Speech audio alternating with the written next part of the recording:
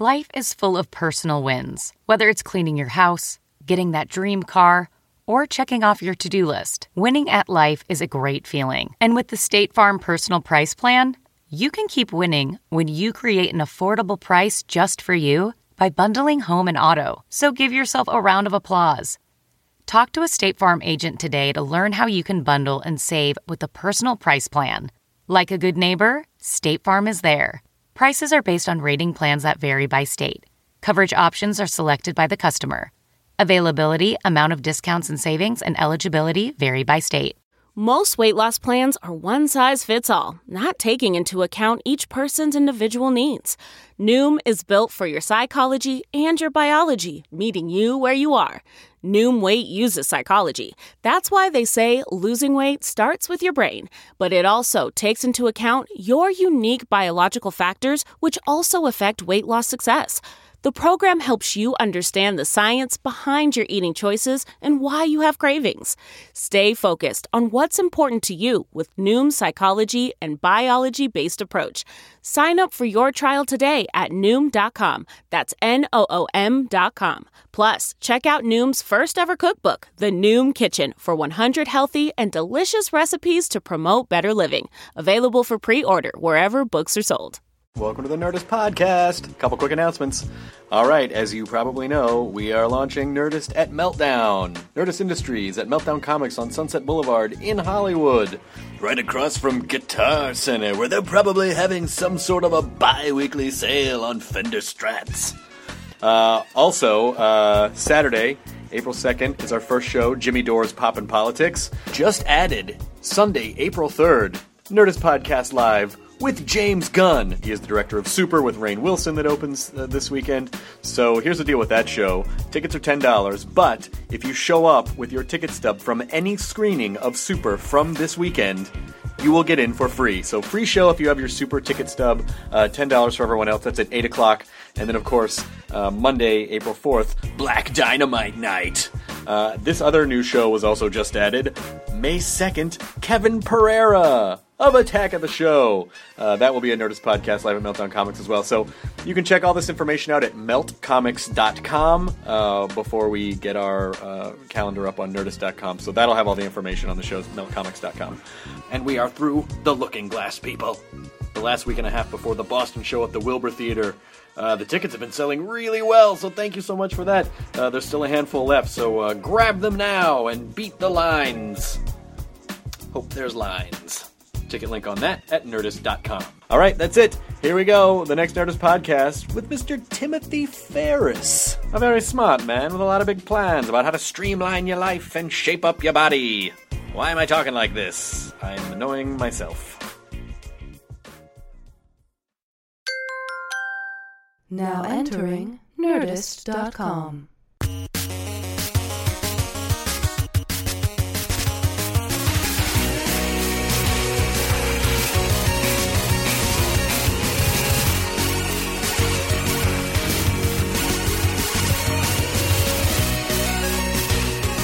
Over to his players. Yeah. And I'm like, he's like, hey, you want to see something? And he just pulls open a drawer, like his underwear drawer, and it's just like full of like knives and a grenade. But then what? Nice. Then what if he did that and he was like, check out my underwear? Like he did. right. I think it'd be weirder if there was also underwear in there. Like, underwear, socks, knives. Don't mind the knives. Check out my underoos. That's so weirdly specific, raised by his grandparents. I know exactly what kind You know exactly what kind of kid. You know exactly what kind of kid that is. Like the kid smells of must. Yeah. You know? Yeah, I had so many of those friends. I had a few of those friends in high school. And yes, that's such a perfect description. You go over there and it just... There were like heavy curtains, and the house was always just smelled like. Yeah. Was it? That was the must emanating from the curtains, or was it emanating from the grandparents? And mothballs. And mothballs too. Yeah. Oh, grandparents love mothballs. Yeah, they do. Those mothballs love grandparents. Can you still? It's a perfect marriage. They're a lot like those kids, like in that one bit you have, that like the kids from Old Sperm. Yes, like that's a very similar kid. I just have a bit that Old Sperm makes really dweeby kids. Hey, they don't get better with age. Sperm, that is. No, they don't. I always think like the way a kid runs in gym class is like the older the sperm. I just feel like the worse they run because it's sort of recapitulates their time in the, like getting to the egg where they're just, it's like the tail doesn't work as well and it just kind of flops around, but somehow they made it. It's a broken rudder. miracle They that got they there even anyway. make it to The egg took pity on it, like, oh, I feel bad for this one. All right, get in here. That's exactly what the mom did when they got married. All right. And you can see the pattern repeating itself over and over again. We're here in the abode of Tim Ferriss. Tim? Yay! Sorry we didn't bring an audience. We had it. That's all right. It's very exciting to be in your house because I feel like I've seen you had pictures. I've seen pictures of parts of your house from the detective that I've had following you around. Fantastic. And they're very high He's been quality. very courteous. He is. He And he's is. a great photographer. The shots are just very composition. Such a good. He's really nice. He's like, hey guys, that old gumshoe stereotype, that's the old days. That's not how we roll now. We're shutterbugs. But when I wrote a feature for Wired in 2000, I wrote it in 2007 and it came out in 2008. And it was about how I took these 3 different productivity systems and tried to apply them because at the time I was sort of self-help obsessed. Mm-hmm. And I realized, I spent so much time in my car in Los Angeles rather than listening to the same playlists over and over again. I'm just going to start listening to like improvement audiobooks or whatever, and most of them will probably be crappy, but if I can get one good thing out of it, then it's probably worth it, and it seems, seems constructive. And so then this Wired piece came along, and I reviewed, I implemented your book, and David Allen's Getting Things Done. Of course. And then another book called Never Check Email in the Morning. Mm-hmm. And I interviewed each of the authors, and when I interviewed you on the phone, I don't know, I just felt like we totally hit it off right away. You're a comedy fan, you're a normal guy. David Allen and Julie Morgenstern were both nice people, but they were very adult.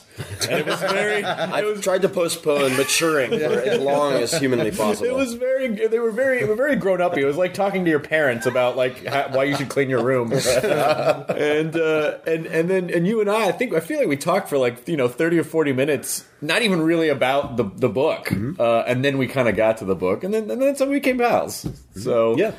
So congratulations on the success. First of all, a 4-hour work week, which I really enjoyed. Thank you. Yeah, I'm convinced. I'm 14 minutes into my 15 minutes of fame. So I don't think that's enjoy true. That last 60. No, I don't think that's true. I don't think that's true at all, because if anyone reads 4-Hour Work Week or they read the new book 4-Hour Body, you're a guy who is not afraid to just go out and try stuff and experiment on yourself. And I just feel like if your next thing will just be some new thing that you decide to try, and because there's an almost infinite combination of things you can do, I don't think you will ever get stale in that way. Are you going to ever put out a 4-hour nap? 4-hour nap. That's what I'll probably I do. hear there's a lot of competition through my connects in the industry. I was someone had suggested I do something on relationships, and I said, well, the 4-hour marriage sounds bad. So it would have to be the 4-hour courtship, which I think would be a better seller, but I'm not sure if Americans understand what courtship means. It's like playing with their tits, right? That's what I assumed that Right. meant. It was suggested. It's putting the old finger in before you fucking put the dick in, right? That's what the courting. That's the courtship, yeah. That's a courtship. And that was the collective sound of every woman just turning the podcast. It was a parody of how a shitty guy would say something. I feel like we quote unquote parody that guy a lot. He's a very popular character that we like to go back to. But so when let's just for us, we'll talk about 4-Hour Work Week a little bit, but Yeah, we can talk about whatever you'd like, man. well, we definitely want to get to 4-Hour Body because we all Matt and I read it, and Jonah tried to piece together Use the ransom program. letter approach. Yes. I call it Jonah's notes. Using Amazon reviews, he tried to piece together. Oh no, there's an Amazon reviews, just reviews of the book, like on Men's Health. Ask Men had a like a blurb on it, and I thought I had it. I really did. Even after I told him you can borrow the book. Like, no, I got it. I got it. Anno. Sold, done. I got it. You've been on Amazon. It's like 85 reviews. Yeah, no, I'm 4-Hour Work Week and 4-Hour Body. Yeah, right. 'Cause I'm using one hack to hack another hack. It's like 2 hours tops. It's all life hacks. You guys. So, what did you initially come up with the idea to do for our work week, which I'm sure is a story you've told to 50 million times already?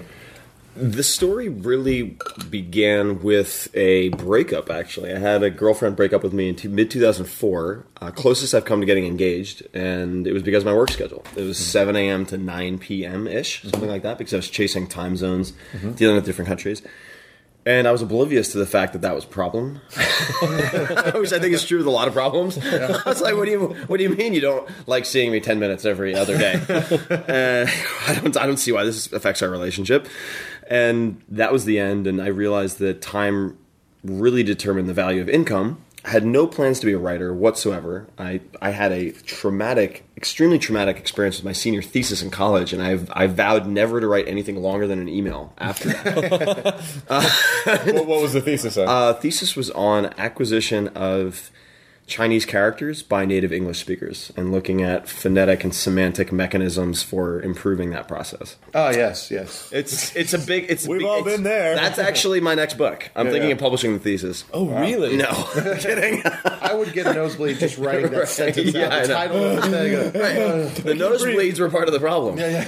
And so I took a year and a half to walk about, basically, to travel around the world. And the first 4 weeks were dedicated to getting myself off of email so that I could actually look at my life with some perspective as opposed to just dodging bullets and hitting send receive like a rat with a cocaine pellet dispenser.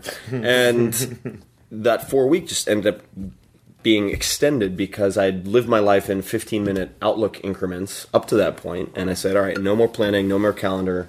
I'm just going to go wherever people recommend I go. And throughout that process, I was still at the time, and I still am now, giving lectures twice a year at Princeton University in high-tech entrepreneurship, which was a class I was a student in 99, I think it was.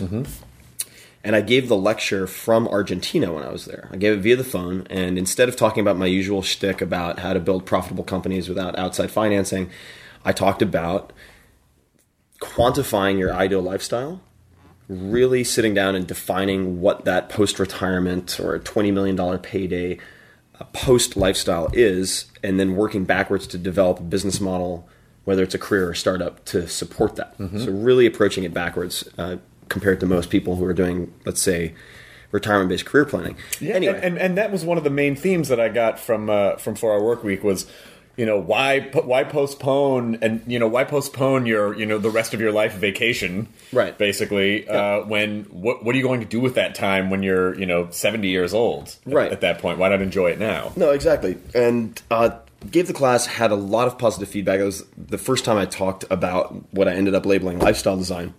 Ton of feedback, and one of the students in very Ivy League fashion was like, you should just write a book and be fucking done with it.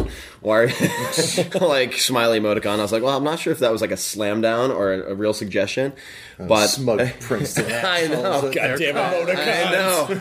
God damn it. So I remember one time I was like, I'm an alumni, and they were like, alumnus, you mean? I was like, yeah. Yes, that's what I meant. Thank you. And you fail for today. You fail for today. Yeah, exactly. But that planted the seed, and much, much later had time to kill and put together a book proposal just for shits and giggles. And then an author, Jack Canfield, the guy who co-created Chicken Soup for the Soul. Okay. I sent the proposal to him. Not many people have heard this part. And I said, Jack, am I full of crap, or should I actually do something with this? And it was just like a pet project for fun, really. And he said, no, I think you should. And he introduced me to a few people as potential agents, all of whom turned me down, except for one guy who was new as an agent but had been in publishing for a long time, named Steve Hanselman. Went out, pitched the book, got turned down 26 times, and then Crown within Random House bought it, and here we are. So, wow. Now, do you ever call up those other publishers and be like, slick move, guys? I haven't called them up. Do you get any gloating time? I've had some gloating time, but it's been very indirect. Right. I'm not, I won't say passive aggressive, but if I get emails that are like, you so deserved it, I wanted to buy that book, but so and so just didn't want to do it, and I'm like, oh, thanks for the consolation email. Have a wonderful year or life. Sincerely, Tim Ferriss. Because the turndowns weren't like, oh no, we like it, but we can't do it now. It was like, I cannot believe you're so full of shit. It was like they were very strong. And those weren't sent to me directly, but to my agent. Like, who is this punk ass frat boy, which I wasn't even a frat boy really, but I guess I look like one, so people want to punch me in the face when they see the About the Author photo. But part of my polarizing appeal, apparently. So yeah, it's been a real adventure. Not too much gloating, but just enough to make my quality of life better. You're owed some gloating. You get a little bit of gloating. Yeah. I mean, how did you grow up? And I mean, because you're obviously a very methodical person. Yeah. I mean, we had dinner maybe 8 months ago, and you were trying to explain to me how you learned Turkish in like a week. Oh yes. And you were explaining to me. I was like, I don't even know if I would ever consider that might be a possibility for me. I'd probably just be like, well, here's my train of thought. Yeah, I'm probably not going to learn Turkish. Fuck it, I'm probably not going to go to Turkey now. Yeah, I'll just stay here. Yeah, I think a lot of that behavior stems from early wins. And part of that, if you look at the things that I've tried to deconstruct, there is a high frequency of failure within all of them. Like language learning, a lot of failure. You're not going to get good at a language without making a lot of mistakes. And I do think that very early on, I was, big surprise, hyperactive kid, and I was born premature, had my left lung collapse, had a number of health issues, and I was really small. So I couldn't compete in any sports, couldn't finish the presidential fitness tests that they subjected every kid to. It was just man. I was a mess. Like, I had horrible allergies. The only sport that I could participate in was wrestling, in a kiddie wrestling program, because it was weight class based. So, I'd wrestle the whatever 4-year-old girl, I guess, at the time, because I was so small, and ended up inoculating myself against failure in a sense. I started viewing failure as feedback really early on because of that. Wow, that is incredible. I mean, that's just not something that most kids know to do. Yeah, and I think also in American culture in general, it's a medal for everyone's society. And I think that's actually really bad for people. I think that it does not prepare kids in particular for the real world. If it's like, hey, Johnny, you didn't do that well, you're actually horrible, but we're going to give you a badge, and it doesn't you don't need to try any harder. It doesn't prepare them for those rejection letters. It doesn't prepare them for who the fuck is this punk ass letters. Yeah. And then they get one of those and they're devastated, and they don't pitch the 27th publisher. And I think my parents were also very good at just exposing me to a lot of environments, meaning whether it was aquariums or going to the beach or going out in nature, and letting me find things I was interested in and then just facilitating the exploration. They never pushed me to learn French and count to 10 in front of their friends or whatever, which is pretty common. I mean, that's happened to many people I know, and it's not necessarily a bad thing, but I never developed an aversion to learning because of that, except for math. One math teacher fucked me up, and part of the reason that I went to the school I did was that there was no math requirement. That was actually a major factor in my decision. Yeah. Well, math is dumb. Yeah, I mean, let's face it. Ironically, when I went to the high school I went to, they had no gym. Yeah, well, there you go. And I didn't go to college, so it all seems well. So where did you go to college? Oh, you went to Princeton. Yes. And so what is Princeton? What is Princeton like? Is it as snooty as everyone says? Like is it snooty as the not everyone says, but is it snooty as the impression everyone. that I have? Is it as snooty as The Simpsons makes it? Right. Yeah. It's I would like to say it isn't, but I think it is. I had a few amazing experiences there. There were a number of professors I never would have had access to otherwise who were just incredible, like John McPhee, who's at least won maybe 2 Pulitzer Prizes, was able to do nonfiction with him. Then Kenzaburo Oe, who was Nobel Prize winner for, I think it was either Literature or Peace Prize, I don't recall, did a class with him. And those are opportunities that I wouldn't have had otherwise, and they had a big impact on me. But collectively, I found the administration and the culture to be very conservative. And while they were doing some groundbreaking things in a few isolated areas, very stodgy and stuffy. And I did not have the best experience there. I really didn't. I think that I probably would have been happier, but it's always easy to speculate, had I been at, let's say, Brown, where a lot of my friends went, or Stanford perhaps. But I don't regret having gone there. I learned a lot, but I get hit, which is amazing to me since they have like a $15 trillion endowment, but I get hit by fundraising letters and calls all the time which is still mystifying to me. I'm just like, what are you guys doing with your 13, 15 billion? Like, I want to know where that's going first before I write you my $100 check or whatever. Right. Yeah. And, but there are the eating clubs at Princeton, and a lot of people aren't familiar with the eating clubs. They're fairly unique to Princeton, maybe one or two other schools. They're co-ed fraternities, basically. Okay. But this is what makes them a little unusual. There's one street called Prospect, and there are these huge mansions that line the street on either side, and each of those are eating clubs. And so you can either sign in to some of these eating clubs, and they all have their stereotypes. Like there's one for the computer science guys. There's one for the football players and softball players who like banging football players. And then there's one for the lacrosse players and the lacrosse-titudes, which they were called. Lacrosse-titudes! Yeah, because lacrosse was the big, like the baller sport. And you can sign into some of them, meaning first X number of people to sign in, get in. Then there's what's called bicker, where you have to have anywhere from, let's say, 5 to 10 interviews to get into these clubs. This is something rich white people do. No, yes. And it was, there is one eating club where all kind of I'm not going to say misfits, but in a positive way. People who don't fit in cleanly into one of those categories go, and it's called Terrace. They have a big rainbow flag out in the front. It's like all the punk rockers, all the LGBA The Delta folks. House. Yeah, the Delta House, exactly. And so I ended like up the best one. I ended up at Terrace. Ultimately, and I give money to Terrace. I don't give money to Princeton. Now, what is an eating club? Yeah, so you pay an obscene amount of money to eat there. So for the first 2 years, you have residential colleges, just like any college. You eat at a cafeteria. Mm-hmm. At the end of sophomore year, you can either go independent, which means you have to cook your own food. So I was out. I mean, I tried that and gave myself food poisoning. We'll get back to food poisoning. Gave myself food poisoning within a week because I cooked. This is awesome. I had a rice cooker. I'm like, oh my God, rice cookers are amazing. You can just cook whatever and you just let it sit in there.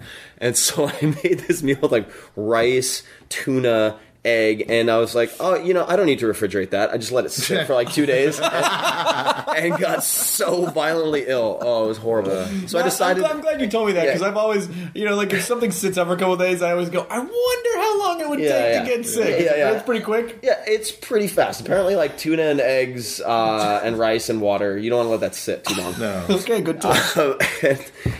So you pay money, you eat your meals there. It's basically you can either cook your own food, go to a co-op, which has its own culture, which is a little unusual at Princeton anyway. Not bad, but different. And then you can go to these eating clubs where they have professional chefs who make meals. And I ended up at Terrace. Wow, this is a whole separate social stratum that I never even... Yeah.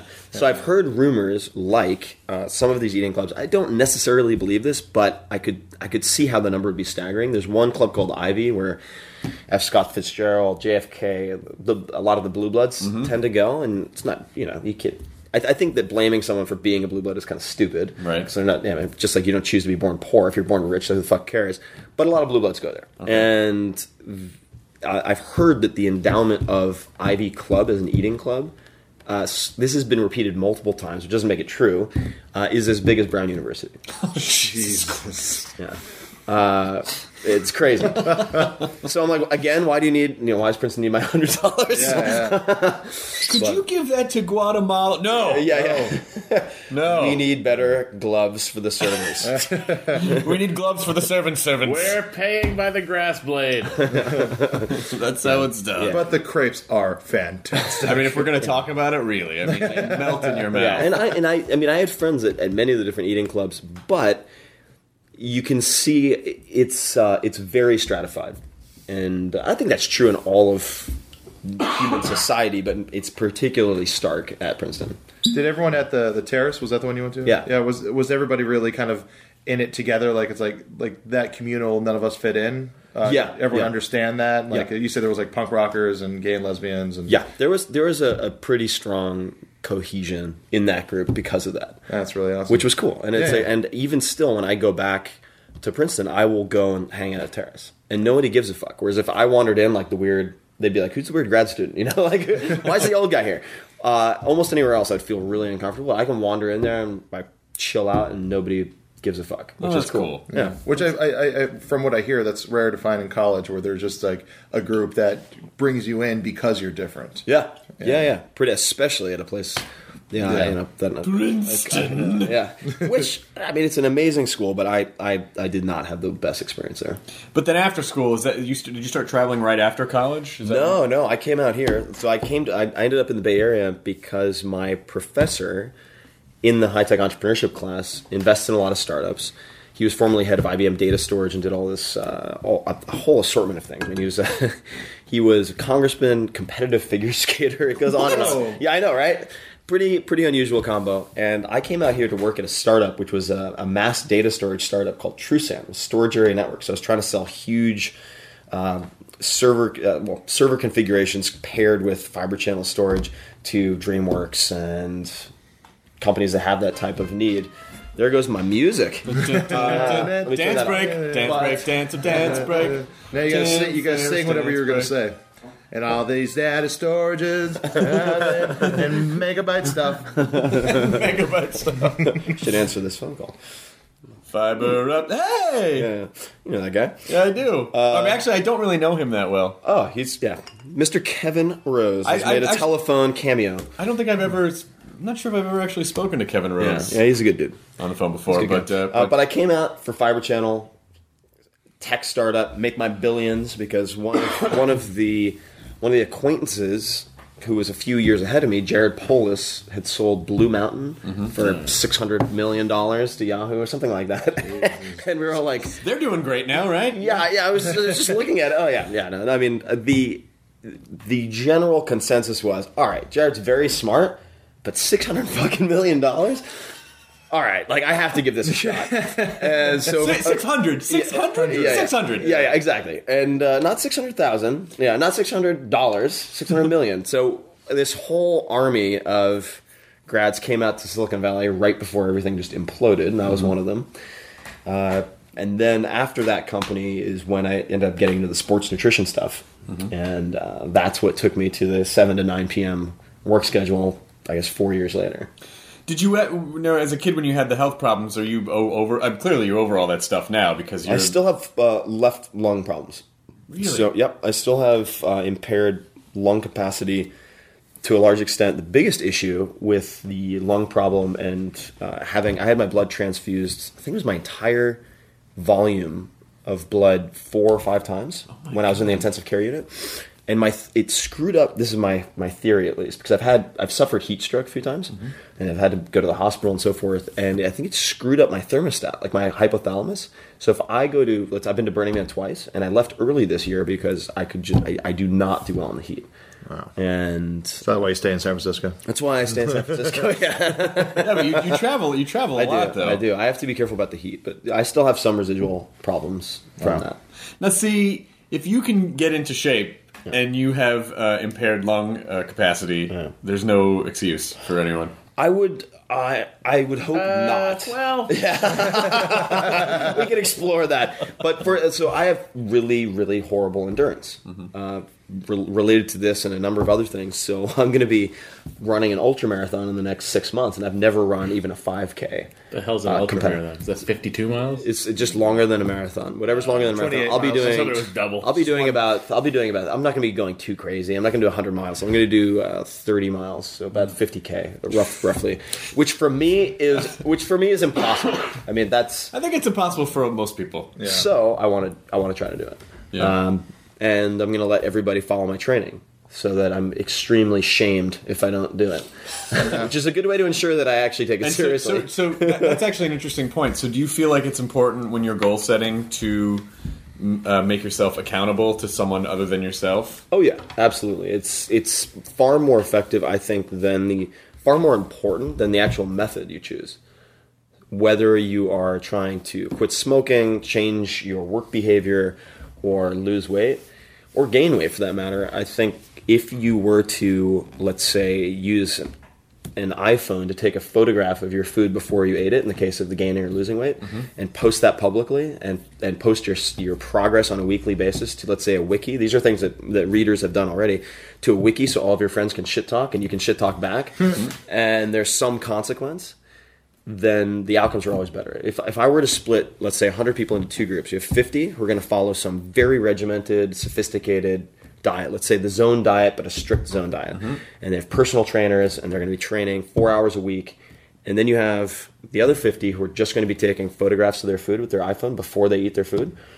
I would actually vote that the iPhone group will have a higher rate of success. Interesting. Yeah. Interesting, because they're being held accountable to their little... Yeah. So it's social, like repercussions. Yeah, the repercussions. It's like, because if you have a job and you don't perform your job, you get fucking fired. So in most cases, that's a pretty strong incentive not to fuck up. But if you follow a diet and you fail, if it's limited to you, there is no real consequence except for some vague future health, which doesn't motivate anybody. Or but what I think happens when people... Future health will have jetpacks. Yeah, exactly. That's right. But what I think happens is that when people set goals for themselves and then they don't make themselves accountable to anyone, and then they don't achieve those goals, I think on a very deep level it just puts another notch in there. Yeah, I guess I'm not ever going to do anything. Right. And so I think it's important to really try to move past that. Yeah. Because the more times you do that to yourself, the more I think you just sort of set up a pattern of like, yeah, I don't finish things. I mean, I totally used to be that way. Yeah. I also there's a few things related to this. I would say, for the last few years, a friend of mine, another Chris, we have assigned each other New Year's resolutions. Oh, that's really interesting. Yeah, we've assigned each other New Year's resolutions, and we have to, or we come up with our own, but we need approval from the other person.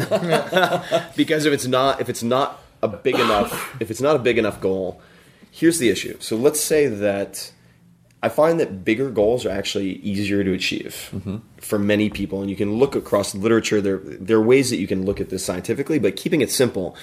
And let's use a 4-hour workweek example. If your dream goal is like, okay, I'm going to take a week off and go to Florida, versus I'm going to take a month off and go to the Mediterranean and sail around.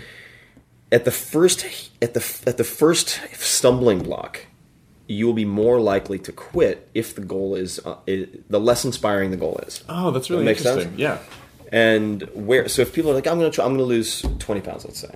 Okay. First of all, I don't think for most people that's a big stretch. It's not enough to really inspire people to go through the suffering that is inevitable whenever you're making any type of behavioral change. On the other hand, just met someone 2 days ago. Their goal was marathon, and then it's a measurable, very measurable, timeline-driven goal, which is really important. There's a deadline, and then they lost something like 150 pounds as a result of that performance goal. I always have people, if they're trying to change body composition, have a performance goal and a body composition goal. So it's a performance goal and then a appearance goal. So I think that having someone keep you accountable is the way, as one example, that I overcame my inability to swim. I mean, I couldn't swim. I had this acute fear of swimming because of my lung. I had near drowning experiences on a few occasions. Could not swim 2 laps in a pool without completely panicking, having my heart rate jump to 200. Hated swimming. And I was in, where was I? Brazil with this Kiwi buddy of mine, and he's an amazing swimmer. His whole family grew up on the water. They're all good at swimming. And he said, look, man, swimming is a life skill, number one. You want to be able to swim with your kids. Number two, it's a survival skill. Your goal, this is before we had this formal, like, assigning each other goals. He goes, all right, your New Year's resolution is an open water 1 kilometer swim. Oh, wow. And that's like, okay, all right, fine. If that's my goal, and he's like a six double espresso a day kind of guy, I was like, all right, if that's my goal, your goal is nothing stronger than green tea for a year. Oh, wow. A year? For a year. And he's like, okay, fuck it. You're on. And we both held up on our sides of the bargain. Now, I would imagine quitting that much caffeine at once was really hard. What was really funny? Okay, I'll laugh at my own stories. Just to continue we from do it constantly. No. So I went to visit this buddy in Australia at one point. He was living in Sydney, and I heard this horrible noise during the night. I was just like, I thought it was some like cat out in an alley having some type of health issue, and it was just this horrifying, horrifying noise. And I get up and later in the, I'm just wandering around the kitchen making I'm like, what is that? And I look, and there's a green tea pot. and there's like 5 pounds of green tea pressed into this pot. And I see my buddy later. He's like, "Yeah, I don't know what happened. I got so sick last night." And I was like, did you like drink tea leaves? Is that what you did to yourself? He's like, "Yeah." And I'm like, "You're kind of missing the point of this whole exercise." As he's eating a brick of green tea. Yeah, like, I don't understand. Yeah. So it was challenging for both of us. I failed multiple times trying to learn to swim, and it wasn't until a buddy of mine named Chris Saka introduced me to something called total immersion, which is a particular method that I clicked, and within 10 days fixed. Now, what are the basic tenets of total immersion? The basic tenets in the water. Get in the water. The basic tenets of total immersion are: don't kick harder to fix swimming, which is universally the first suggestion almost any swimming coach makes. Like, here's your kickboard, go kick. And I would get in there and I'd flail around. I wouldn't even move, which is pretty embarrassing and demoralizing. So don't kick harder. You're actually going to be focusing on streamline right, streamline left, which just means swimming on your sides. You're not at number one. Number two, you're not trying to swim on top of the water in freestyle because the body's denser than water. You're going to expect that at least 90% of your body is going to be underwater. So when you're swimming, your head is going to be effectively underwater, except for when you breathe. And you focus, instead of pulling, you focus on driving your arm down and in front of you. Okay. It's pretty unusual. So it's like if this were the water here, let's just say you're lying on top of the water, that's the straight line, your arm would be angled down almost at 35, 40 degrees below your head, which is very counterintuitive. But the water pressure on the arm raises your legs up, so you're more hydrodynamic. And I went from not being able to do 2 laps comfortably to doing 40 laps a session in about 10 days. Oh, wow. And without any stress, relaxing. It was just insane how quickly the change... I don't want to be a dork about this, but I think there's a good metaphor there. There's definitely a good metaphor about how, you know, when you feel like you're under pressure, your kind of panic reaction is like to fight harder, rather than just to like, okay, I'm going to let myself fall into this and then just figure out how to how to glide through it. Oh, absolutely. And one of the other recommendations of total immersion, and I think this applies to a lot of things, is don't try to work out. The goal is not to work out. The goal is to practice. And those are two very different mindsets. Like the goal isn't to exert yourself so you get out of the pool with your heart beating at some insane rate. The goal is to get out of the pool having performed a certain task with as little effort as possible.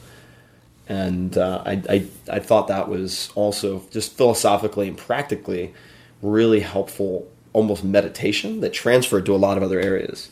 Yeah, it is interesting to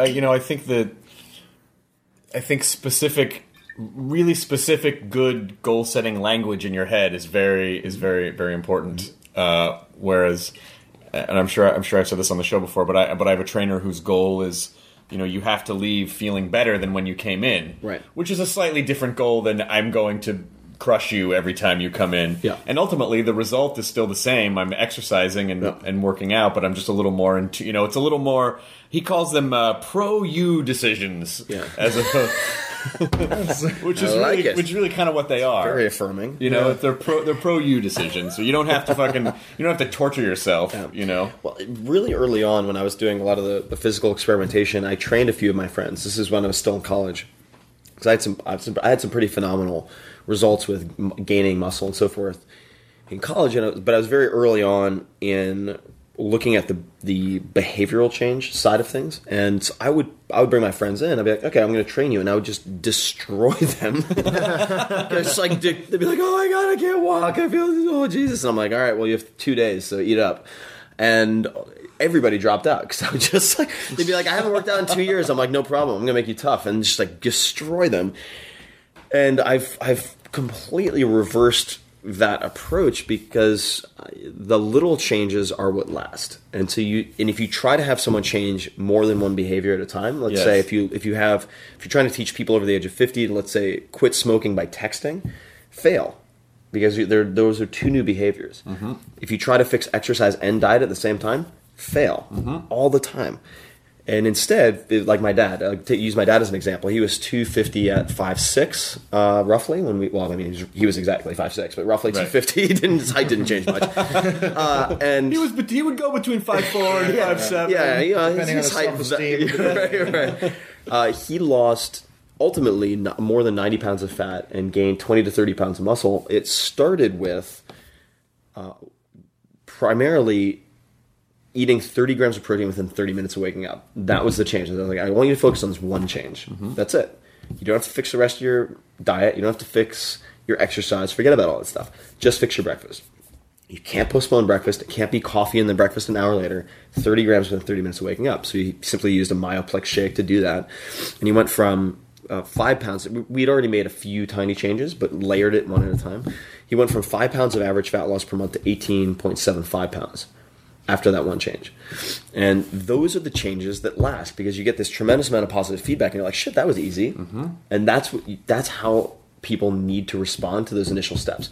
Wow, that wasn't as hard as I thought it would be. Yeah, it's one of the things that, one of the things in the book I'm writing is all about incremental change and about how, when someone decides, like, okay, I'm going to get into shape, I'm going to start working out, and they try to tackle it, 4 or 5 days a week, it's like, no, go 1 hour a week. Yeah. Because what'll happen is, after a few weeks, you'll start to feel better, and you'll go, well, why don't I just do 2 hours a week? It's kind of like what we did on this podcast. We started at 1 episode a week, feeling like, 1 hour a week, we can cover that. And then once we sort of figured that out and realized it was kind of fun, we're like, doing an extra hour a week's not that big a deal, so let's just do 2. Yeah. So, I agree with you 100% that the incremental change is absolutely the way to go, rather than trying to. It's just too overwhelming to try to change everything at once. Yeah, I also think that it's important. It can be helpful to try to strike a balance between, or a combination of, very high goals, very big goals, but very low expectations. So your long-term goal is something big, like running a marathon. Your short-term goal is, I'm going to go into the gym and 10 minutes twice a week. That's it, literally. Like 10 minutes twice a week. That's it. I get on the treadmill for 10 minutes. If I walk, fine, whatever. If you go in and you decide, I'm going to keep on going, and you do 30 minutes or an hour, that's fine. But in order to win, to have that early win, all you need to do, since you've set the expectation that it's 10 minutes, is satisfy those 10 minutes. Absolutely, and your brain will register that as a positive, as positive reinforcement. You get to sort of check that box in your head and go, hey, I did it. I achieved, because I don't think your brain necessarily quantifies things in that way. It just knows that you intended to go do something and you did it, and that's a success. Yeah, and there are people who have studied this stuff really methodically, like B.J. Fogg at Stanford, at their Persuasion Lab. It's really well established. And so my mistake for a long time was thinking that it was all about the method. I have the perfect method, here you go. And the perfect method doesn't do you any good if you quit it in 2 weeks. Which is why, let's say you look at something like Atkins. Atkins is really effective for fat loss. The problem is people will travel or they'll have a holiday and they will break that diet and then say, fuck, I broke my diet. Okay, well, I might as well just pick it up in a week. And then they regain X amount of weight. Then they attribute the failure to the diet, and then they go back to square one. Whereas if you make a slight tweak to that, we can talk about the slow carb diet later. Oh, yes. But if you make a slight tweak to that, like adding in legumes and beans, and then you have one cheat day a week, like today's my cheat day, hence the chocolate croissants and everything else, it's sustainable. And so like the approach that gets you 80% of the results but can be sustained for years at a time is much better than the approach that gets you 100% of the results but has a 90% dropout rate. Yeah. So... Yeah, I think people, we do kind of have an all or nothing. It's very, because the gray area is very difficult to wrap your mind around. Yeah. Like, well, like we are in this sort of 100% society mindset. But like, yeah, it's okay to get a B sometimes. Yeah. Getting a B is better than getting an F. Yeah. So, go a little easier on yourself. Yeah, I think as long as you're directionally moving in the right direction. That was the Department of Redundancy department, but like Chinese women in China. No, I appreciated that clarification. From the podcast last night. Yeah. If you're moving directionally, positively, that's what's important. So the people get depressed, like, oh my god, I just measured my body fat and I'm 30%. I don't give a fuck if it's 30%. I actually don't give a fuck if that 30% is accurate, as long as it's consistently accurate or inaccurate. So if you go from 30 to 27, it might in actuality be 34 to whatever. It doesn't matter, as long as you know the direction you're headed. So, well, because we all try. when I had dinner with you 8 months or whenever it was 8 months ago, and you said, I'm turning in the final draft of this new book that I'm writing, and it's I did all these weird experiments on myself, and some of them almost killed me, and this has been a really intense experience. You were talking about 4 Hour Body, and then I hadn't heard anything about it, and then I was at this gym that I go to sometimes, and I was talking to a guy there, and he mentioned your book. He was like, "I'm so excited to, like next month that Tim Ferriss's new book." And I didn't bring you up first. Yeah. We were just talking about programs and stuff, and he said, "I'm so excited. This new Tim Ferriss book is coming out." I'm like, "Oh, the Body book?" And he was like, "Yes. Do you know about it?" I'm like, "Yes, of course. Yes, of course." And so you sent me the book, and but I just bought it on the iPad because I was traveling at the time. And I started doing it, and my girlfriend started doing it, and I blabbed about it to these guys, so they started doing it, and I enjoyed the program. I enjoyed the cheat day because I feel like if you're just sort of passively eating shit every day, you don't even appreciate it. You're just fucking shoving shit in your maw. But when you know, like, oh, Saturday's the day that I can eat whatever I want, you really, really appreciate it as much as possible. Yeah. So I think we should start. I want to start with Jonah because Jonah did the piecemeal. Yeah, that's almost like I walked down Market Street, and then I just I heard a couple people talking about stuff, so I just kind of assembled a thing, and then that was the program. I mean, there was just I had a date where I wanted to lose like just some weight by, and I had started working out again, and because I got to a point where I didn't have the time or the brain capacity to work out, and then I was like, no, I got to fucking force myself. So I started doing that, and I was like, I also got to do a diet. So Chris mentioned that thing, so I kind of looked it up, but I was like, oh. Yeah, that'll do. That's this information. Not a lot of carbs, beans, stuff like that. And then the thing that I've always had problems with is the 5 small meals because I find myself running around all day trying to do stuff and to stop and eat is never really something I think about. Yeah.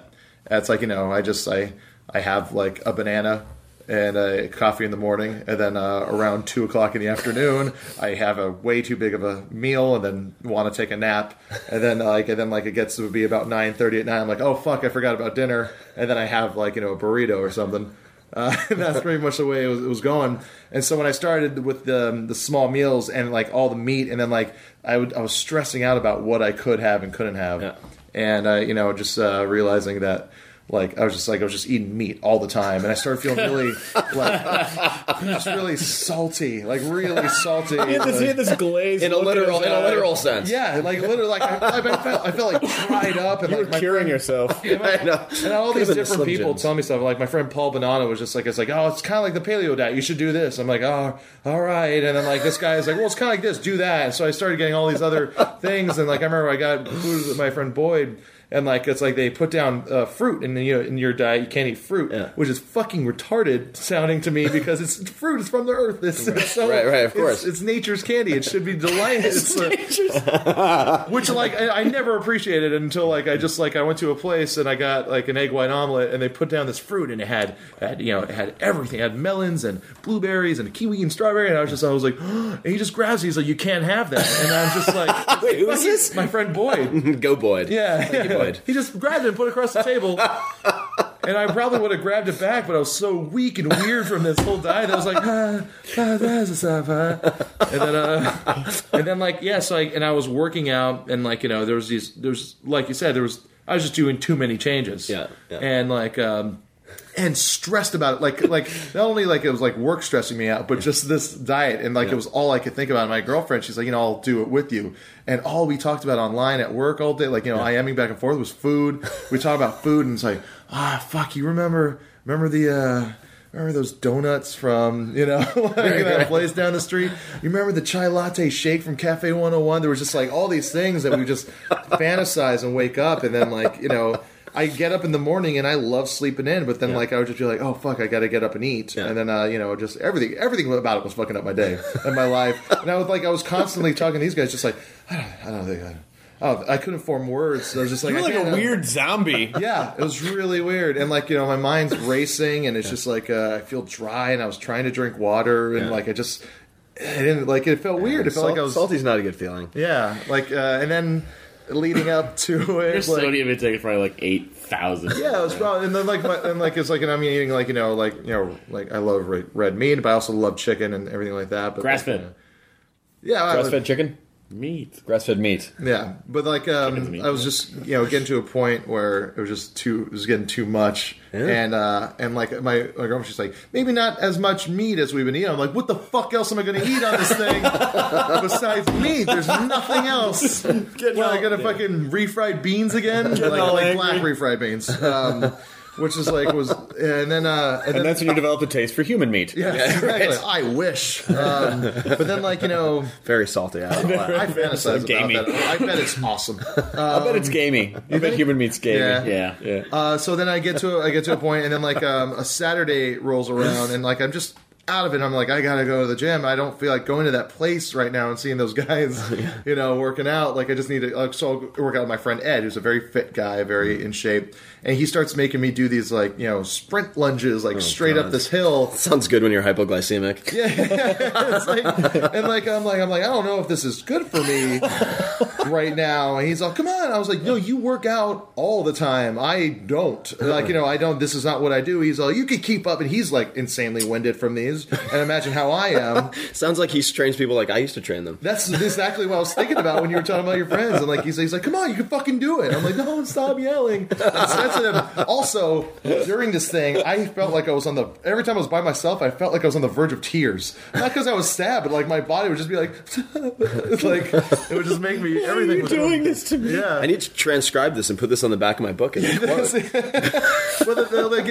and then I have chicken for lunch after I work out, and then I had beef from this barbecue place, and then that night I think it was just a culmination of this this diet that I was fucking up. You're like, your perfect plan just ruined by me. Your diet utopia fucking sullied by my fucking. But don't you? But my guess, and I might be wrong because you know much more about this than I do. My guess for you was that you weren't eating enough vegetable carbs, that you weren't fueling your body enough. Because in the past, I tried to just eat meat and nothing else before, like that crazy Atkinsy thing, and I always felt sick and out of it, just like you do. Because your carbs are your fuel, and so if you're not getting that through your vegetables, then you're just going to be tapped out. Especially if you're working out like you were. Yeah, I thought I was. I thought I would just fucking dust entire bags of celery and carrots, which do nothing but make you fantasize about food that's good. It's I don't recommend the celery and carrot bags. They're pointless. They are pointless things. They should only be given to people trying to quit smoking, to do something with their hands and mouth.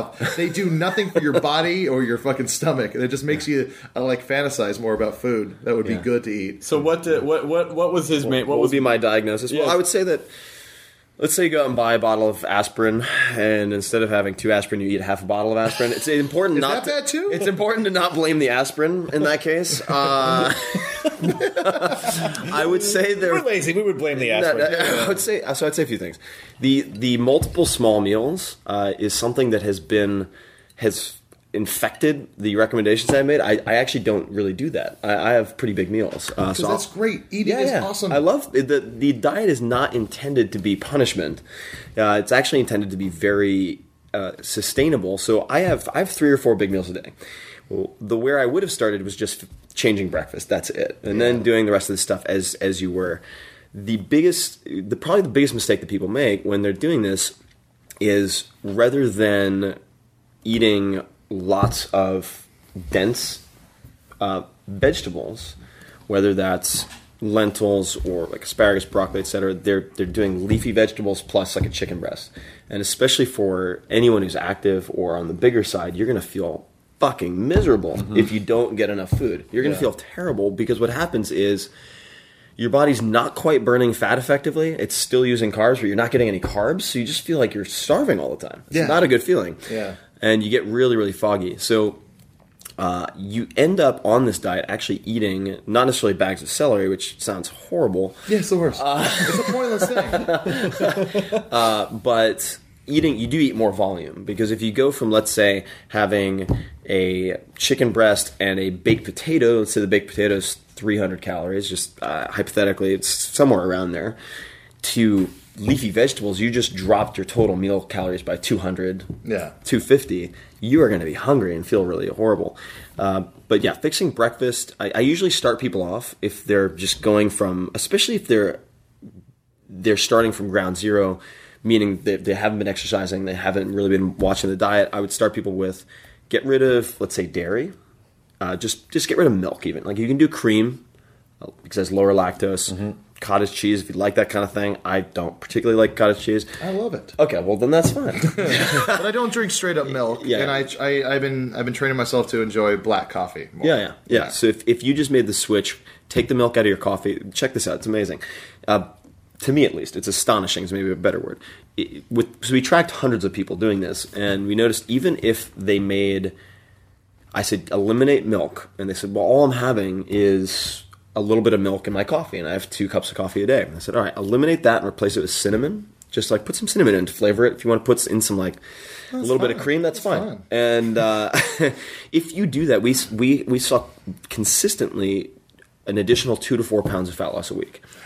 Just by making that one swap. See, that's my biggest addiction is that my literally only addiction I have left is a chai latte. Yeah. And so if I have 2 or 3 of those a day because I'm running around so much, I mean that's not only like 30 grams of sugar per thing, but it's mostly milk. Yeah. And the issue there is not only are you getting the sugar, but the milk. I don't want to get super crazy about the technicalities, but milk is tricky because on what's called a glycemic index, so the amount that it affects your blood sugar, it can be relatively low. But there's a separate index that people don't really talk about much, which is called an insulinemic index. All that means is when you drink milk, even a little bit, it makes your insulin skyrocket as if you injected yourself with insulin.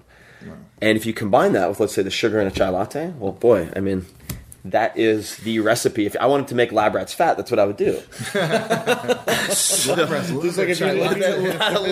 rats, they're greedy. They love their chai latte. You just had this weird, I want to be a villain. No one's had fat rats, so I want to be that guy. Tim is a guy who had an insulin monitor. Yeah, I had an implant. I might even have another one here that I could show you, but I actually, right at this table, have a video of me implanting a glucose monitor in my side to watch this stuff.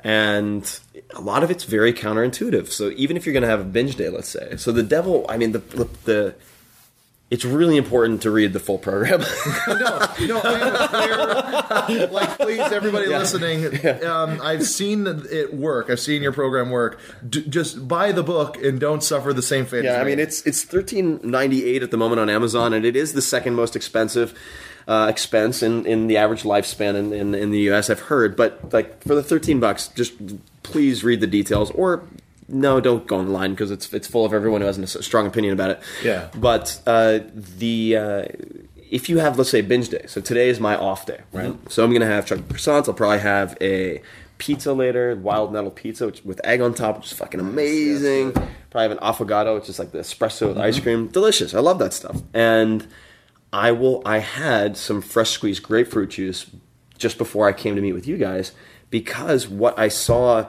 by having this implant in my side was that if I had some grapefruit juice, like a glass of grapefruit juice before my binge started, it kept my blood sugar stable. And which is fascinating. Now, does that mean that you want to have the grapefruit juice every day? No, because the answer also is that the sugar, and this is why the fruit comes into it, the fruit in the United States or that's imported is designed, it's engineered to have as much fructose, this fruit sugar, as possible, which is converted preferentially by the liver into fat. It's like the most effective sugar to convert into fat for the most part. So you don't want to have it every day, but on your binge day, it's really helpful insurance. And it's just knowing that, it's like, okay, cool, I'm going to have a little bit of grapefruit juice, like with my coffee or whatever. Not combined, but the wording's important with the recommendations. Don't combine them. Really effective for minimizing fat gain if you're going to have an off day, like on Christmas or whatever. Really, really effective. So, what was the stuff that you had your dad doing in the morning? Like, what was he used to? Was it like a shake or something? So I knew that my dad, like me, is if I say wake up, cook eggs, and have spinach, and he's not going to do it. And, and if I'm running around or on book deadline, I'm probably not going to do it either. Yeah, because sometimes, I get up in the morning and then just I have enough time to get ready to go to work. Yeah, so what I would do with my dad used a Myoplex shake, which has a lot of preservatives and garbage in it, but it tastes pretty good. So it's like, look, it doesn't have to be perfect in the beginning. I want you to start this behavior, and then once it's second nature to you, all right, a month later we can go to unflavored whey protein, which kind of tastes like ass, but it's better for you. We'll go there later, but I'll start with the stuff that has some preservatives and all that shit in it. I don't care. A month isn't going to kill you. And so I would just go get ready to drink Myoplex, which are 40 grams of protein or something, and you just keep those in the refrigerator. You wake up, first thing, you pop one open, you don't pop it open and then shake it. Shake it. You shake pop it open, shake it around. Tell yourself open another one. Pretty awesome to have slow motion. Replay of that, but a really healthy hip hop video. Right. So it takes 30 seconds, and that's your 30 grams. And so Myoplex, is that like a Slim Fast type of? It's an EAS product. It was used mostly by athletes. It's just a protein shake. Okay. I would not recommend Muscle Milk for a host of reasons, but if you can get a Myoplex or something that just doesn't have as much crap in terms of fillers in it, the easy thing is just get a Myoplex. It tastes pretty good, and stick with that for a month, and then after that you can do something else. Okay. But that's what I had my dad start with. And he lost 18, almost 20 pounds in the first month without doing anything else. That was the only change that he made. Now, so for people who really want to lose, let's say 20 or 30 pounds or more, I say start with the diet first, because exercise, quite frankly, does not burn a lot of fat. It just doesn't. And if you want to lose fat, focus on the diet. Do that for 4 to 8 weeks until you're like, oh, this is easy. Because you have your default meals, just like everyone has default meals. When I tell people, you want to rotate the same few meals in the beginning, they're like, oh my God, that sounds so boring. There's no variety. And I'm like, what have you had for breakfast for the last week? Tell me. And they're like, well, I woke up and I had this. And then I had the same thing the next day. And then I had the same thing the next day. I'm like, look, you're just having another set of boring meals. I don't know. Cocoa Puffs does not get boring. Yeah, Cocoa Puffs, chocolate-covered sugar bombs. Yeah. They are delicious, unfortunately. Yes, but I would say that starting off with a diet and then you can bring in the exercise later is really effective because, and this is where the magic of data comes in, because we track so many people, and this I think is one of the big differentiators between this book and a lot of the books that have come out in the past, where it's sort of like opinion, but I have one citation, this works, it worked for me. Instead of doing that, I'm like, all right, we looked at a few hundred people, and almost everybody plateaus between weeks like 10 and 12. And they get really demoralized, and if you don't know that's coming, you'll quit, or a lot of people will quit. Instead, I'm like, look, hold off on the exercise, focus on the diet. You're going to plateau around week 10, add in the exercise, and then boom, you kill your plateau. And it works. It works really well. And you, Matt, are you still doing the slow carb diet? Well, I stopped. I got sick this week, so I kind of stopped this week. But I will pick it back up again. It was like a cold. Monday. Yeah, it was like a gnarly cold. And everyone's had something. Yeah, everyone had something that was going around. Floored me, and then everyone's been doing that thing where they'll taking so much Robitussin. I was like, well, you know, Robitussin's slow carb. You're snorting. I've been feeling like a lot of people doing that thing this week where you shake their hand and then you go, hey, how's it going? They go, yeah, I'm sick. I'm like, you just touched me. How the fuck would you do that? I told you guys before. I would shake anybody's hand. I would say that I was sick, but anyway, breakfast I found to be the easiest thing to do. Yeah, because I don't mind waking up because I'll make egg whites and turkey sausage and cottage cheese. That's my breakfast. Yeah, it's a good breakfast. But I'm fucking tired of Chipotle and their goddamn bowls. Yeah, you can get and I think what I may do pretty soon is just track what I do when I go out to eat, because I can go to a French restaurant and change pretty much nothing. I mean, the only thing I'll do is if they bring the bread basket, I'll be like, nah, no bread. Let me ask you this. Yeah. How bad is Splenda? Because I do like... Okay, Splenda, it's funny you should say that. It tastes like sugar because it's made from sugar. I just put out a tweet. I scheduled a tweet last night to go out today. Look at this guy. Yeah, I know. Which referred to Splenda, because there was in the book I talk about how Splenda and the Splenda lobby has flipped out about this, but not too surprising. I read this. Yes. So how it negatively affects your digestive bacteria.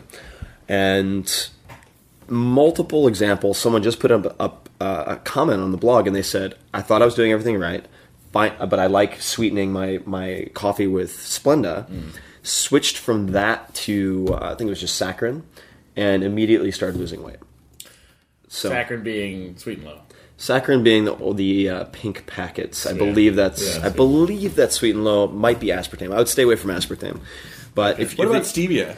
Stevia, so I would say it's better than the other options. The problem is with commercial brands of stevia, they're almost always cut with something else. They're very tricky about it.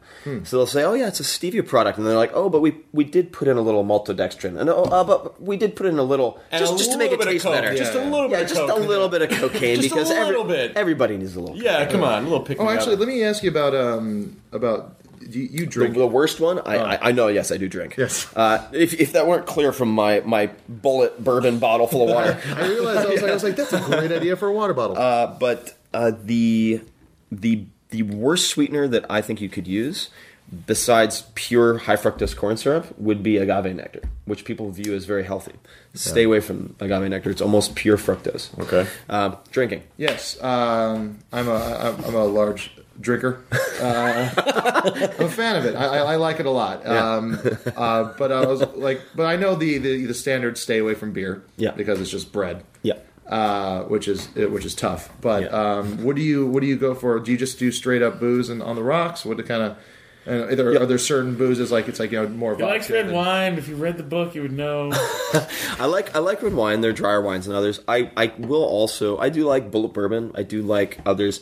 The more you drink, the less fat you'll lose. I mean, that's pretty straightforward because the liver is really important for fat loss. Yeah. But let's just say you're going to drink anyway. What are the better options?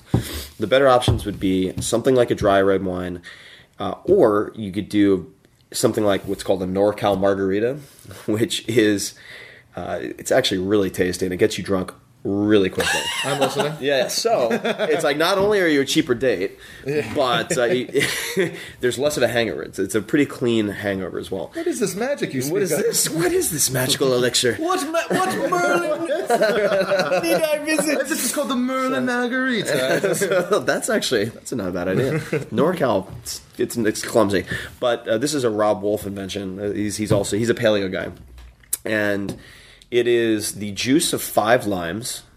This sounds like a potion already. Yeah, take the juice of 5 limes and a newt's tongue. I know exactly. The eyelash of a baldy. You swing a dead cat over your head at midnight. 5 times clockwise, 4 times anti-clockwise. I just reanimated the dead. All I was trying to do was get drunk really fast. 5 times. Shit. Yeah, you got to read the instructions, just like the slow carb. So you put in the juice of 5 limes, splash of soda, and a high grade tequila. That's it. And it's a good drink. It's a simple drink. Yeah. The lime juice will lower the impact that has on your blood sugar, if any. All right. The carbonation will get you drunk faster. Mm-hmm. And it's a great drink. I mean, you could have 4 or 5 of those, and I don't know what your tolerance is. Maybe you're more of a professional. My tolerance is decent. I do drink, but if you have 3 or 4 of those in a short time span, you are done. Like you're satisfied with your state of drunkenness at that point. Slow carbs for loco. But the NorCal, anything on the rocks is just about fine. As long as there aren't mixers. If you're going to be using anything like a Midori, it's going to cause problems. Yeah. But if you're sticking to, I mean, I have some rum. I have rum here. I have tequila. I usually save those for the cheat day. Yeah, and cheat day all goes. I mean, you could have as much beer as you want. Let me ask you this: sugar-free Jello, no good? So sugar-free Jello. No, these are good questions. These are things I need to know. Yeah, I know. So sugar-free Jello. I can drive myself crazy. So the best thing you can do is use the least damaging alternative, right? So I view diets like harm reduction, So I have a friend who does. She's on this. She's an advisor on this sex hotline, and people call up and they're like, "Look, I have this weird fetish, and I do all these damaging things." And she knows they're not going to change their behavior. She's like, "All right, well, let's just do harm reduction." Mm-hmm. And I think this is a valuable smaller heels when they step on your balls. Yeah, exactly. Yeah. Just more surface area. Yeah. Use the platform shoes instead of the stilettos. Yeah. So, in this particular case, if that will prevent you from binging on other things late at night, then go for it. I used sugar-free Jello when I was on really strict Atkins-like diet, something called the cyclical ketogenic diet, which is it's not rolling off the tongue like Atkins. Not as the branding is not as strong.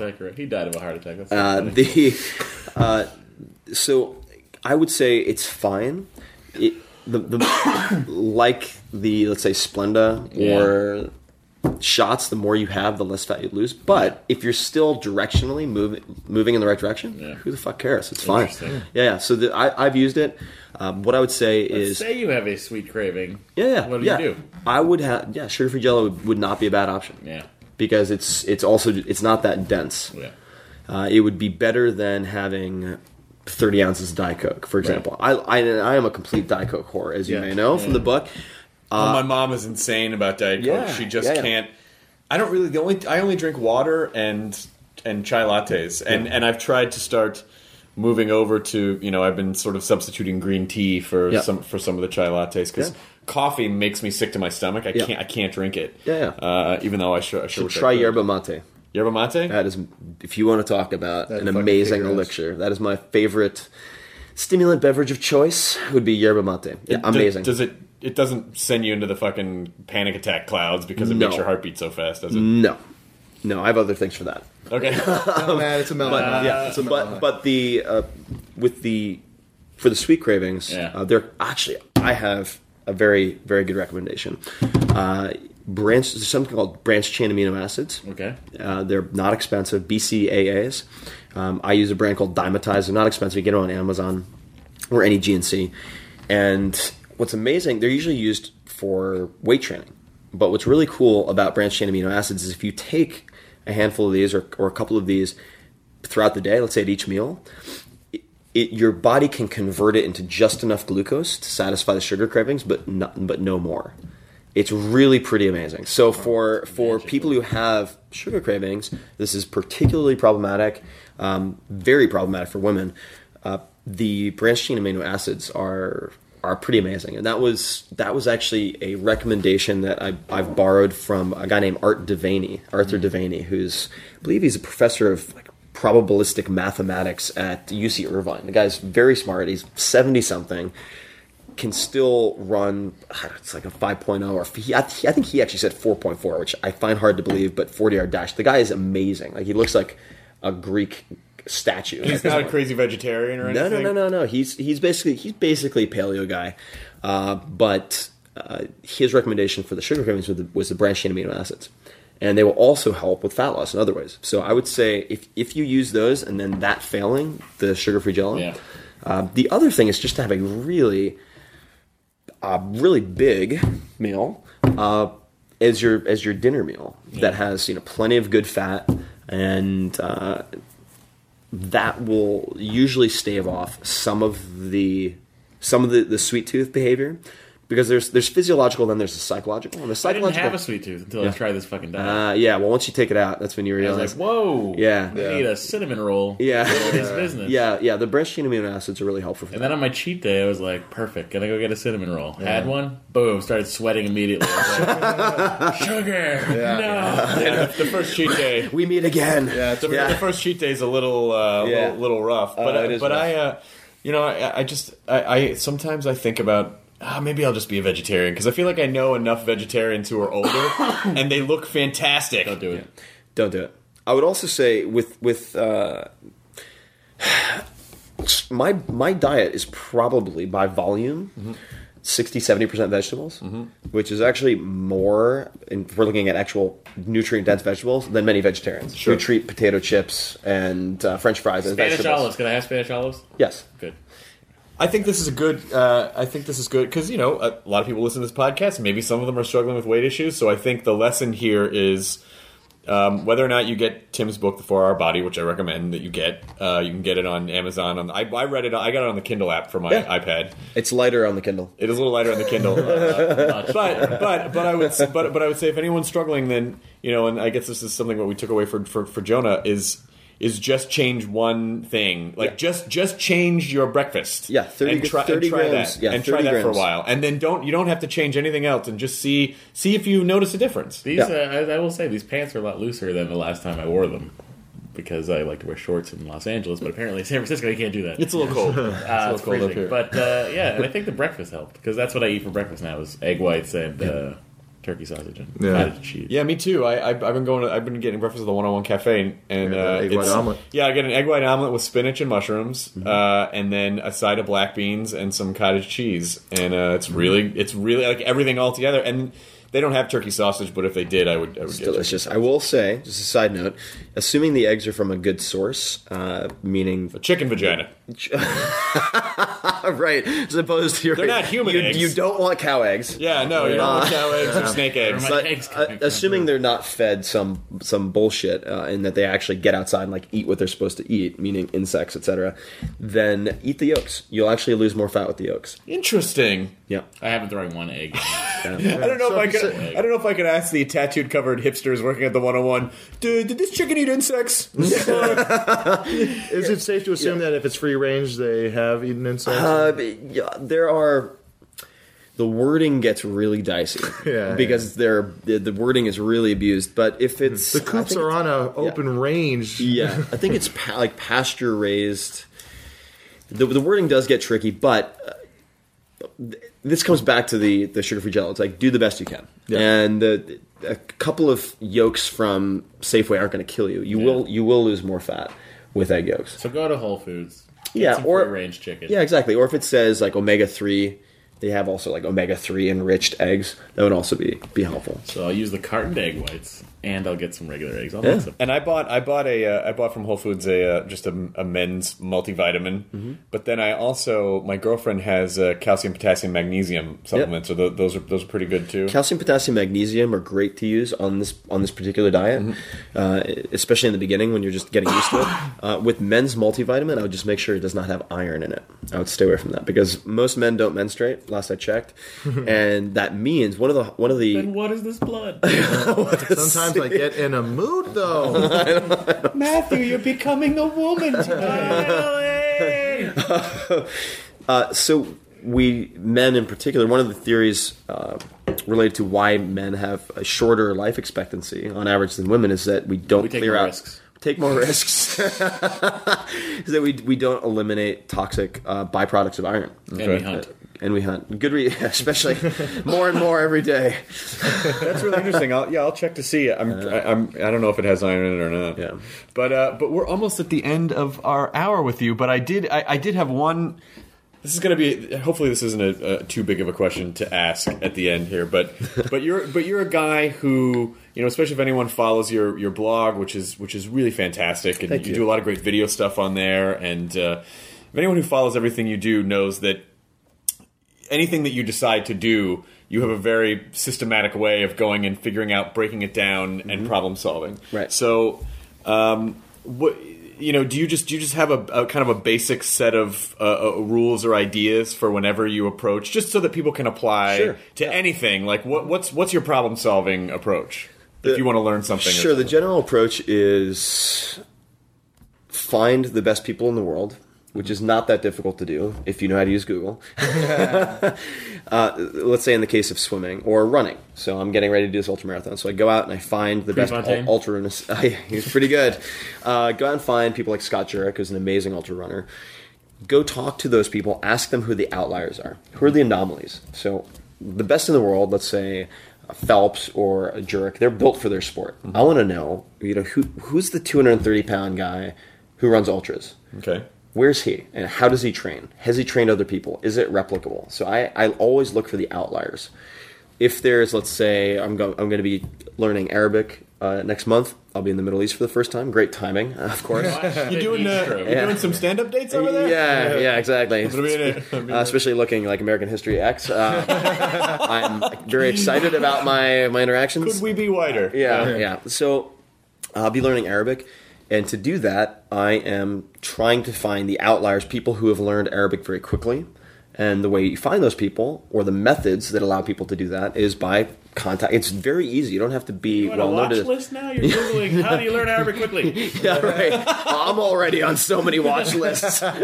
Ordering chemistry kits via Amazon. I'm on every watch list. Wow. Just back in the day when I had the Anarchist Cookbook when I was like 12. Yeah. I'm pretty sure that put me on every watch list. Yeah. But I will call, let's say, the director of Islamic Studies at UC Berkeley. Get Rosetta Stone. Yeah, generally pretty. I do not recommend Rosetta. Apparently, I didn't know this. I got a call from Time Magazine at one point when Rosetta Stone was having their IPO, and they said, "We see on Wikipedia that you are a known critic of Rosetta Stone." It was apparently on Rosetta Stone's Wikipedia page. And I was like, "Well, it's true. I had no idea I was on Wikipedia, but I'm glad that's how you're sourcing your leads." In any case, I always look for the outliers first, and then I would try to talk to those outliers and ask them what are the biggest wastes of time, the most common wastes of time among novices, what are the most common mistakes of novices, what are the most common mistakes among advanced, and it's just a series of 8 to 10 questions. It doesn't take that long, and you can really, really learn a lot at that point. Or you can also ask them very practically, and I do this, say in the case of running, I would say, okay, you have me. Here are my basic attributes. Here's what I have. You have 8 to 12 weeks to get me to a 50K race. You have 8 to 12 weeks to get me to functional conversational fluency in Arabic. What would you do? $1 million prize. What do you do? And I assume they always have an answer. It might take a while for them to formulate it, but then they'll have oh, sure, absolutely. And you find that these people are willing because they appreciate $1 million. and sharing sort of sharing their knowledge. Yeah, absolutely. I think if you express a genuine interest and you're polite about it, which is I think a lost art, but given the interwebs. And so once you have this information, then how do you apply it? But it doesn't have to be, let's say, the best in the world. It could be the best person in your county, in your state. It's not hard to find these people, and it's not about having Phelps personally coach you. But if you find someone who is, let's say, on the Olympic trial, went to the Olympic trials 10 years ago, who was in your backyard, fantastic. Probably better. It's better than you. He knows more than you do, right? Yeah, and a very practical approach to take is to contact people who are not currently in the limelight. So if you want to get advice, like I did for my first book, I wanted to talk to best-selling authors, people that had New York Times bestsellers. Worst time to get in touch with those people is when they have a book on the New York Times bestseller list. Right. Wait until they're 3 years out, maybe feeling a little bit neglected. And it's not a bad thing, but it's like wait until they're out of the limelight. And they still know exactly what they're doing. Sure. And then you talk to them. So for that reason, if I want to learn how to run, I'm not going to contact whoever's at the top of their game right now. They're not going to. I'll have to go through 15 agents. I'm not going to get to them. Right. But would it be hard for me to find somebody who was, say, an Olympic silver gold medalist 8 years ago? Nah, not hard at all. Easy, super easy. That's great. Yeah. And then you take that knowledge and then you just. Do you start feel like testing it out? Yeah. And do you feel like people tend to overtrain or when you're learning Arabic, are you going to study 8 hours a day? Or are you like, I'm going to study an hour before I go to bed because that's the best time to try to learn? Depends on the subject matter and what the learning curve looks like. With anything physical, whether it's swimming or running, the most common mistake I would say that people make is two mistakes. Imitating the common, so whatever's most popular is almost always not the best approach. Number two would be too much volume. So they want to fix the problem with brute force. And unfortunately, biology tends to respond really poorly to brute force. It's not a good approach. With something like language, I find that the density of practice is extremely important. So I will do almost no practice before I go to the Middle East. The only thing I'll focus on is learning the writing system. I will learn how to read Arabic so that I can teach myself. Okay. As best possible when I get there. And then I'll definitely be doing 6 to 8 hours a day of Arabic, without exception. Now, that wouldn't all be through sitting in front of a book. It would also be through practice. There's training, then there's practice. And I think that's true in sports. It's also true in language.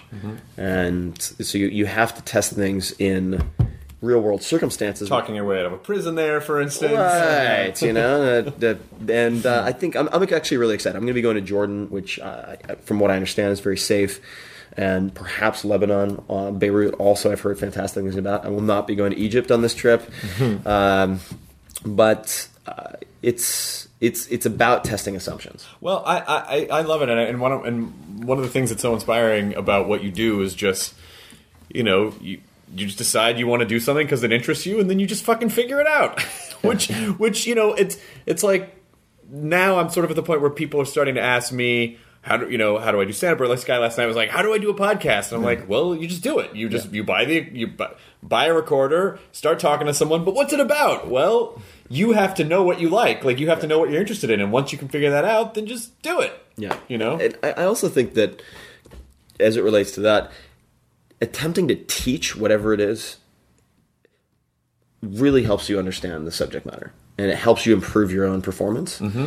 So if I know, as a matter of fact, even if I only have 5 people reading my blog, but if I know that after my Arabic experience, coming back to this accountability also, that I'm going to write a blog post about the process, I will have better results. Oh, that's really interesting. Yeah. So if you have that's sort of a good back burner goal, like that whenever you learn something that and altruistically, this is just a good thing to do, is that you're going to pass that knowledge on. That's kind of an interesting way to approach it. Yeah, absolutely. And if you even have a very niche readership, let's just say it's a blog or listenership, part of the reason that I still blog, because it is it's an investment of time, is because of the feedback that I get. So I put up this post on how I learned to swim. This is why people are like, oh my God, why do you read your comments in your blog? Like, you're the 4-Hour Workweek guy. I thought you'd have people in India doing that. And I'll give you a real world example of why I read my comments. When I put up my post on swimming, it was during the Olympics. This is when Phelps Mania was going on. And within the first 20 comments, or maybe 50 comments, I had suggestions from the national team coach. I had suggestions from a former silver medalist. And that type of feedback is amazing. So if you attempt to learn something, you teach the people who don't know as much as you do, you will also attract the people who know a hell of a lot more than you do. Mm-hmm. Looks like they have a Google alert set up for learning to swim. Yeah. I'm going to comment. That's what I had Chris Anderson from Wired, not the TED conference Chris Anderson, but Wired's Chris Anderson. And we talked about you, and Chris said, Tim, and he said this in a very complimentary way, but he was just like, Tim's one of those guys, you hear about all the stuff he does, and you just think, what is this douche's problem? And then you meet him, and you realize he's the genuine thing. Like, he really is. Yeah. He really is a good guy, and he's passionate about what he's doing, and he really cares. And we talked a lot about your piece. Was it a video piece about just sort of shrugging haters off online? Oh, right. I did a presentation called "How to Deal with Haters." Yes, in Next Web, and then I did a blog post. Yeah, and it was, we actually kind of worked through it because Chris and I were of the impression of like, look, we're evolved people, we're educated, we know how the internet works. Yet we still get fucking whiny when someone's like, "Fuck you, you suck." And we're like, "Come on, man!" right. And then and we used you as an example. Like, we used that as an example. And I'm sure with some of the claims that you're making and some of the things that you've gone through, of course there are people online who are like, "Fuck you, Tim Ferriss! You know what the fuck you're talking about? You stupid piece of shit! How dare you!" Oh yeah, thousands. And so, do you just kind of write that off, or do you is there anything constructive that you do with it? I would say that there's a lot of very valid criticism that comes through, and I try to dismiss the tone. First of all, I don't read most of the comments on the internet about me. Mm-hmm. I think that's a good policy. Okay. It's like if you go to TechCrunch or YouTube and you expect to gain something from reading your comments, other than a new prescription for antidepressants, never, ever, you're wrong. Do that. So don't read your comments outside of your living room, which is how I view my blog. But when I do get feedback, and I ask for feedback, I try to look at whether it is valuable and dismiss the tone first. Secondly, if people hate me, which there are plenty of them who do for mostly reasons I don't understand, I won't address it unless there's some huge factual discrepancy. Okay. So if they accuse me of something that's completely fictional. Mm-hmm. In some cases, I will respond to it. Not in all cases, because I think starving things of oxygen online is the most effective self-defense policy. Yeah, of course. Because if you're like, that's bullshit, man, I never did A, B, C, D, and E, and you link to it, oh my God, all right, you just gave that 5 more notches up on your Google results. And I tend to avoid it. But I also think it's very important to realize that you can't one of my rules in my philosophical operating system is you can't reason someone out of a position they didn't reason themselves into. Oh, that's really interesting. Right? So whether it's religion, whether it's some type of dietary dogma, if they're not showing data forget it. Don't argue. It's a waste of time. So if someone gets up to me if someone stands up at a Q&A, and I've done this a few times, and they're like, what the fuck do you mean about this? And that's bullshit because of this, this, and this. And they want to have a big debate. I say, is there anything that I could possibly say, any data I could possibly show you that would lead to you changing your mind? And if they're like, no, I'm like, okay, sit down. Next question. It's a waste of everyone's time. Well, because people write mostly when they're emotional, which I always try to not to do because when you write when you're emotional, those are usually the ones that you regret. Yeah. And when people write something emotional, the times that I have responded and been like, oh, this seemed a little aggressive, and they're always like, oh my God, I'm so sorry. I don't. Right. And I've been guilty of writing emotionally as well. No, this is a really important point. So what I've noticed also is if you have, let's just say, a spectrum. So you have a line that represents your fans and haters, and in the very middle, there's completely neutral. And then you have the people who absolutely, almost to a scary extent, love you. And then on the other hand, to a scary extent, hate you. People at those two poles switch places really easily. Oh, yeah. It's something I've noticed. And both sides are equally dangerous. So I would say that whenever if I have criticism on the blog, and I have tons of criticism on the blog, I try to make sure that it's civil, because I do there's enough negativity in the world. I don't want to invite it into my living room. Like I said, as I view my blog comments, and I don't want to encourage people to abuse each other. If they attack me, that's fine. If they attack each other, then they get deleted. It's very, very simple. Where was I going with that? If I respond to them, then I try to respond very, very calmly. And I'm like, look, sorry you're disappointed. I'm sorry you feel that way. Here are 2 blogs I'd recommend you read instead. I wish you well, Tim Ferriss. And like you said, 8 times out of 10, they're like, "Oh shit, dude, I'm sorry. I lost my job. I got drunk and had a huge argument with my girlfriend. Like I was being a dick. I'm sorry." Or they completely flip and they're like, "Oh my God, all right, you responded. Cool, you're awesome. Now I'm your best friend." And then they become a diehard evangelist. And they're like, you didn't respond, fuck you again. Yeah, like, yeah. Or if you have a diehard fan and they feel like you've slighted them, they will become your worst enemy. Right. And I think being aware of that's very helpful. It's all that, just any kind of passion, the love passion or the hate passion. But we've dominated your time enough. But this was phenomenal. This was phenomenal. This was fun, man. Thanks for having me. I'm so glad that we finally were able to get you on the podcast. I know you're about to travel some more, and my pleasure, man. I'm so glad I can have pink packets of artificial sweet and sugar-free jelly. Yes, it is pretty delicious, I will say. Yeah. And then the tropical flavor. I have to get off chai lattes somehow. Damn it! Just go order the mat. Baby steps out of the office. Baby steps down the hallway. To the elevator. Only thing left in my life, chai lattes. Fuck! Dr. Leo Marvin is. I'm sailing. Oh, enjoy your burrito, everyone. Enjoy your burrito bowl with no rice. This is true. Thank you. Thank you. Now leaving Nerdist.com. Enjoy your burrito.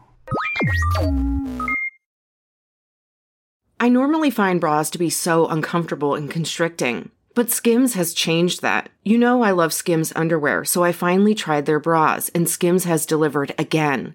Skims bras are worth the hype for the amazing shape and support they give, but what I wasn't expecting was how comfortable they are too. I've tried so many bras in the past, and the main issue that I have is that they weren't supportive enough, to the point where they felt slouchy. I love my Skims wireless form bra because it's so comfortable and supportive. The older I get, the more I care about actually being comfortable in what I wear every day. And with my wireless form bra, I no longer have to sacrifice my comfort for the support I need. Shop Skims bras at skims.com, now available in 62 sizes, 30A to 46H. Plus, get free shipping on all orders over $75. If you haven't yet, be sure to let them know we sent you. After you place your order, select podcast in the survey and select our show in the drop-down menu that follows.